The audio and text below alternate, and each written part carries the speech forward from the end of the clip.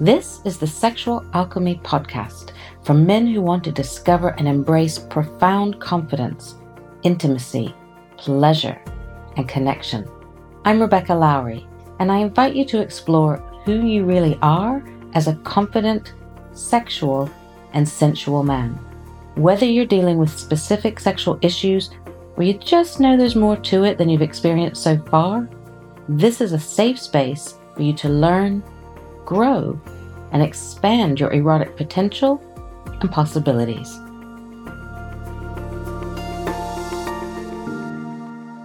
Welcome to the Sexual Alchemy Podcast.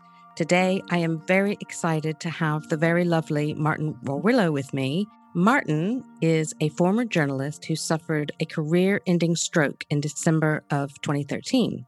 He now has a blog and a podcast and does public speaking about stroke and stress, aimed in particular at helping survivors come to terms with life after stroke. Martin, welcome. Thank you, Rebecca. I'm so happy you're here. So we did some work together a while back around getting your sex life back post-stroke. We did. Tell us a bit about your journey to that moment. Well, my stroke was actually in December 2013, and it took for a while the whole of my left side of my body. The left side of my body was paralysed for a fortnight, but it also affected large parts of my back and obviously the part of my brain that was affected. Can result in erectile dysfunction, and I did find it very difficult after the stroke to get a serviceable erection, partly because of nervousness about, whether having sex can cause another stroke. And that's very, very common among stroke survivors. I've heard lots of stroke survivors say that they're scared about the fact that will having sex give me another stroke because of the pressure it puts on the heart and things like that. The answer to that is emphatically no, by the way. But I found that I couldn't move into certain positions and I couldn't get a serviceable erection. So I then thought about, I've been married for 20-something years, it was at the time. We've had a decent sex life. We've had a very good sex life in some ways over the years. I don't want to lose that. My wife doesn't want to lose that. How can we go about trying to make sure that we don't lose that? And as in lots of things to do with stroke, the answer is don't think about what you can't do. Think about what you can do, because there are lots and lots and lots of things that you can do, even if you can't get a serviceable erection. And I remember, I think we had this conversation, and I saw something on your previous website, which was about 75 ways to have sex without porn, or 75 ways to achieve orgasm without porn, or something like that. I can't exactly remember what the words were. There's a version of that on my current website. Non-porn routes to arousal. That's the one. Non-porn routes to arousal, yeah. And it was just different ways to think about sex. Sex doesn't need to be, and probably shouldn't be at our age, just straight penis in vagina. It can be so many other things. So I saw this list on your website and printed off a copy of it, printed off 2 copies of it, in fact, gave one to my wife. I had one. We talked about the things that we didn't like. We talked about the things that we did like. We talked about the things that we wanted to do together, and we came up with our own list of things that we could do. And our sex life now is based almost exclusively around that list. My God, I didn't know that. That's amazing. And how would you say your sex life is now? Well, for a couple of, my wife won't mind me telling you that she's 60. I will be 50. I was 57 in March. So for a couple of our age who've been what we've been through, it's not too bad at all. That's great. We've had difficulties in recent months because of some family issues, but we are, we're working our way out of that now. But we talk about it a lot more than we did perhaps 10, 15 years ago. And we're more relaxed about it than we were 10, 15 years ago. because we accept that there are things that we can't do. So we just look for the things that we can do. And you just never know with that list of things that we can do. Right, right. And, it's really interesting because I think when their bodies change, whether that's through stroke or other disability or illness or just age, and they can't do things that they could do previously, I think people tend to throw the baby out with the bathwater and be, well, if I can't do this one act or I can't do it in this position, then I'm just going to stop doing it. Maybe it's not meant to be. Whereas, sex is like, as you say, sex is about so much more than penis and vagina. That's great, but not everyone can do that all the time. And it's just the tip of the iceberg, So it's like, even though you could say that bit was taken away, it opened the door to a million other possibilities. It did. One of my, I was going to say, favorite statistics.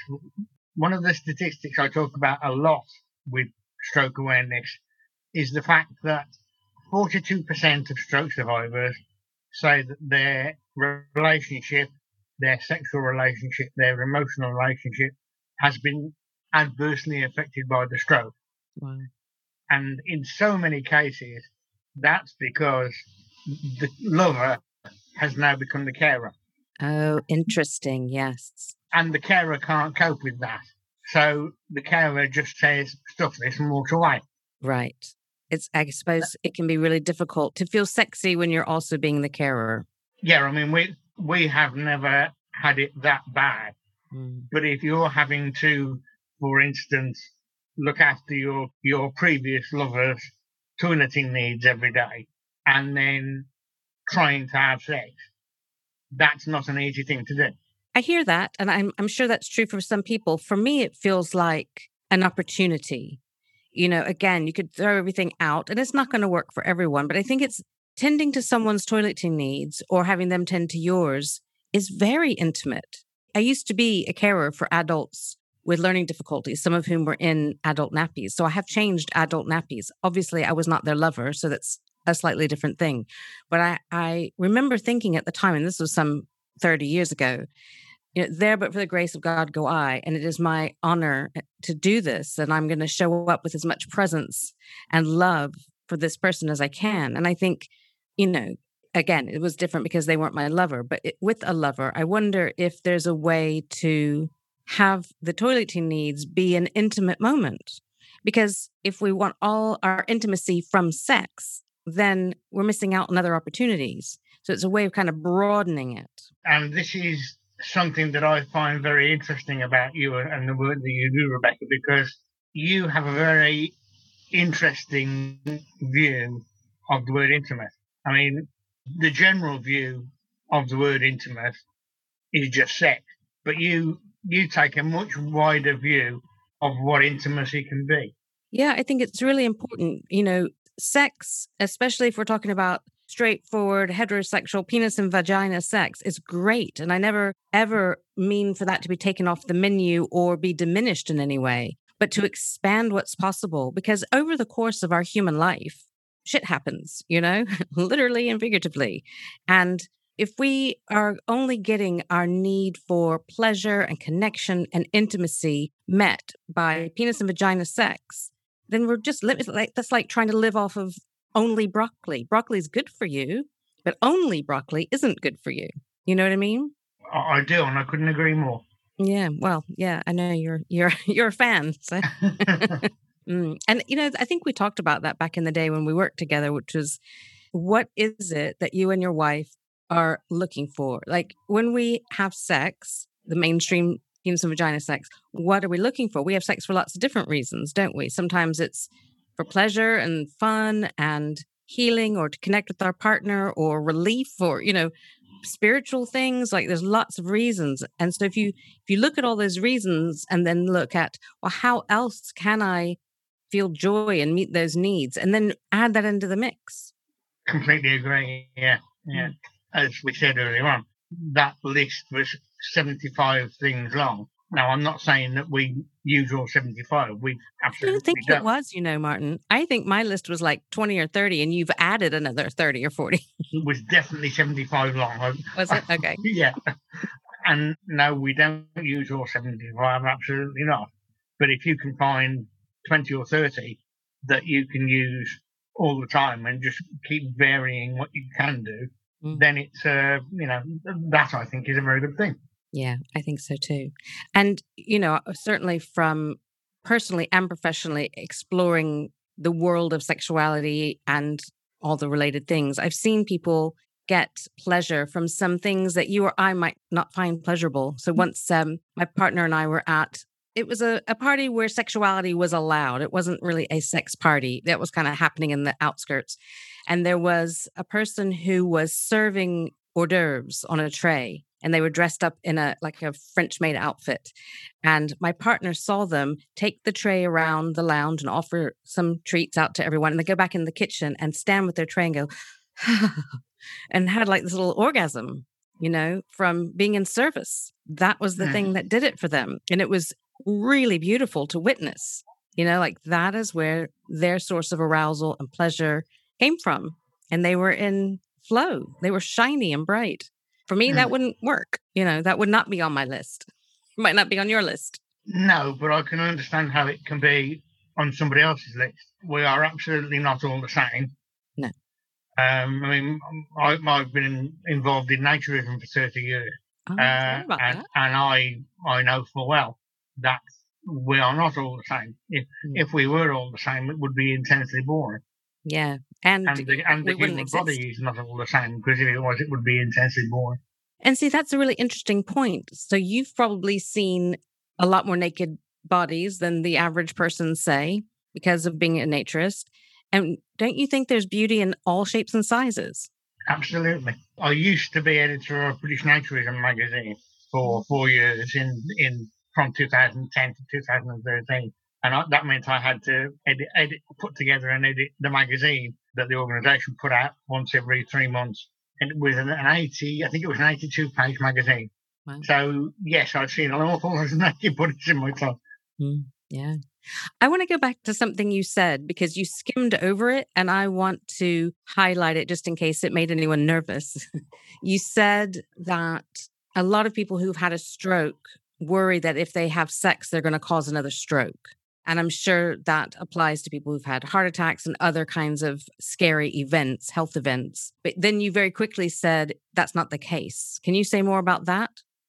People tend to worry that having sex will cause a stroke because it will raise their blood pressure if they've had, as I had, if they've had an artery burst in their brain. They worry about the fact that the physical exertion involved in sex will cause another stroke. And I've never heard of it happening. I've never seen it happen. I don't know anybody who has had it happen, but I know lots of people that worry about it.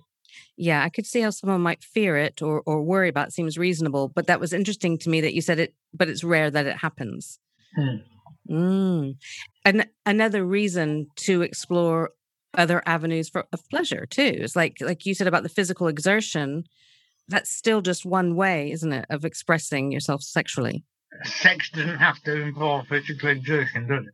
No, not at all. Not at all. I said this in a previous podcast I did about sex and disability, but I worked with a chap once who was paralyzed from the chest down and couldn't feel anything at all from the chest down. But we managed with what he could feel to create, and using breath and intention and some of my magic, to create orgasms for him. What felt like orgasms. They weren't like a penis orgasm like he used to have, but it was enough like an orgasm that for him it felt like pleasure. Like he felt like he got something back, Yeah. And he wasn't physically exerting. He was just using some tools that I taught him. Exactly. Yeah. And so your wife obviously adores you and loves you. I've known that ever since we met, I think. And she obviously loves the new exploration. I mean, it's not new because you've been doing it for a few years now, but the way that you've expanded your sex life, she's on board with, right? Absolutely, yeah. I don't think we could have been together so long without us both being on board with something like this. And was it difficult to talk to her about, or did you already have like really good communication? How did you kind of bridge that gap? I could talk about that all night if you want, because the damage caused to the brain can mean that the libido goes two ways, one of two ways. I've heard of people whose libido has gone through the floor after a stroke, and I've heard of people whose libido has gone through the roof after a stroke. And I was one of those whose libido went through the roof after a stroke. So I've been much more prepared to have those kind of conversations, and I've been surprised how willing my wife has been to have those kind of conversations as well. That's beautiful. I think the stroke has brought us together in so many ways, and it's brought us to, that's one of the ways that it's brought us together in our willingness to be a couple in that sense. Yeah. I mean, it's really beautiful, isn't it? Because you've taken something, painful and potentially tragic and awful, but you with the podcast you have now and the blog you have and the talks you do, I mean, you're Martin the Warrior Warrillow, right? So it's like you've taken it and made it a strength in a way. It's like a strength for you in your life, and it's become a strong part of your marriage, I say very often that December the 16th, 2013, the day of my stroke, was the worst day of my life, but it was also in some ways the best day of my life. Amazing. Oh, I've got chills. You saying that now. Yeah. Because if I hadn't survived that stroke, and the other part of the story is that when I collapsed in the middle of a road, there was a bus coming and it missed me by the width of your computer keyboard. Oh my God. If that bus hadn't missed me, I wouldn't be here to do all the stroke awareness stuff that I'm doing now. It's like the universe had a really specific plan for you, didn't it? It was like, scare him, but don't take his life yet. We need him to go out and educate people and raise awareness and to have your own personal journey too. Because, from what you've told me, you've really grown and evolved since then as who you are. That wouldn't have happened without. I was born with spina bifida, albeit a very mild form of spina bifida. I was diagnosed with epilepsy in 2006. I've had the stroke. I've nearly been run over by a bus. Somebody doesn't want me to go yet, do they? No, they're trying real hard, but you're still here. Absolutely, yeah. You're pretty sturdy. And what's so beautiful, obviously, from my point of view, is you have all those things in your wheelhouse, as it were, and you have an amazing relationship with your wife, and you have a sexual relationship with your wife. Mm-hmm. And with yourself, because I think first you have to come back to yourself so that you have something to serve up with your partner. You know what I mean? Mm. Yeah, and I think that's mindset. I think if I've never been one of those people who does the woe is me, why did this happen to me kind of thing, because there's no point in doing that.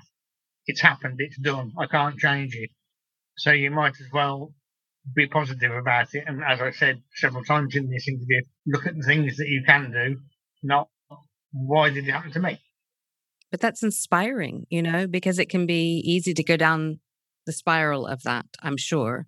But you and your outlook and how you live your life now really is inspiring, which is why you have a podcast and you do talks. It's amazing. I'm not saying that I don't have rubbish days, because we all have rubbish days. For sure. But the mentality has to be, okay, today might be a rubbish day, but put it behind me and just start again tomorrow. That is amazing. So is there anything that you would want to say to listeners about sex and disability, or changing their perspective on what they, how they see sex, what it is, how to talk to their partner, all the stuff that, we've just talked about that you're kind of the expert in now because you've lived it? Well, if I may, I work quite well with an organisation called Disability Horizons, disabilityhorizons.com, I think it is. And they are very, very strong on the idea that disabled people, whatever their disability, are entitled to a sex life. Mm-hmm. Because so many people, if they become disabled, particularly if they aren't born disabled, but if they have something happen to them that makes them disabled, they can tend to think, well, that's it now. Right. And it absolutely doesn't have to be it. Mm. We'll link to that. We'll link to is it a charity, did you say? It's a charity called Disability Horizons. Okay, we'll link to that in the show notes. They've put out in their newsletter this morning an article about sex toys, why sex toys can help disabled people. Oh, that's great. Okay, well, so we'll link to that in the show notes, but we'll also link to you. Tell us where listeners can find you. Listeners can find the website at askthewarrior.com, and the podcast is at thewarriorpodcast.libsyn.com. Libsyn, LIBSYN.com. Okay, I'll make sure those are in the show notes as well so people can find you and your amazing podcast, which is about stroke and living with the after effects of stroke, right? It's about stroke. It's about living with stroke. We've turned it slightly more towards disability generally in the last few months, but it still is mainly about stroke and stroke awareness. Because what I'm tending to find is that people that I know, I mean, to go back a bit, and this won't surprise you, unless somebody has a stroke themselves, or someone in their family or someone in their close network has a stroke absolutely isn't on their radar. Right. So when it happens, firstly, they think they're the first person it's ever happened to. Right. And secondly, they just haven't got a clue where to turn. Right. And what the podcast is about, what the blog is about, what all I do is about, is saying to people, look, I've been through it. I know what it's like. My stroke will certainly not have been the same as your stroke, so I might not have the same side effects as you've had, but at least I can tell you how to work with DWP, what benefits you might be entitled to, what other disability charities are out there that can help you. Because the worst thing you can do is sit there on your own and just think that and just fall into a hole, basically. Sure. I mean, knowing that you're out there, you have lived experience of it, you've got something to say, even if you're pointing them in the direction of someone else. Do you talk on your blog or your podcast about sex and disability? I have done in the past, yes, and I'm certain it's certainly something I would intend to try and talk about more in the future. That's amazing. The trouble with what I do is that there are so many things that you could do in this arena, and because of my brain damage, I have to limit myself to a certain amount of things that I can do because stress is bad for me. Right. I just can't get around to doing everything all at once. No, and you shouldn't. You don't have to. And I shouldn't, absolutely not, no. No, you just do what's in front of you, what makes your heart sing, follow your passion, and that's enough. Because we've known each other a few years now, and I've seen you inspire roomfuls of people. So you just do what's present in front of you, and you don't have to get to everything. You've just done the sex and disability bit anyway. And that's what frustrates me about Zoom, Rebecca, because I do find it so much more difficult, and I'm sure you're the same, to inspire a Zoom screen. I would far rather stand in front of a room full of people and inspire them than try to inspire a Zoom screen. Yeah, I know. Well, hopefully by the time this podcast is out, we'll be back in rooms with each other. Particularly because ever since somebody said to me that they finally realised that a Zoom screen actually looked like the theatre in the Muppets, I just haven't been able to take it seriously. Oh, dear. Well, I guess in a way, though, that brings us back to where we started, which was you just have to make the most of what you've got, and this last year has been what it's been. And at least we had Zoom because, it was a way of staying connected. But my hope is that as the weeks roll on, we'll be able to get back in rooms with each other slowly but surely. So, and I hope that for you too, because people need to hear you speak. At least they have the podcast and the blog until then. Martin, thank you so much for coming on here. I was looking forward to this so much. I'm so grateful to you. Thank you so much for coming. Okay, thank you. Thank you for listening to the Sexual Alchemy Podcast with Rebecca Lowry. If this podcast has aroused your curiosity and you'd like to take things further, you can get a copy of my free video training, Reclaiming Your Intuitive, Confident, Sensual Self. The link is in the show notes below, wherever you are listening.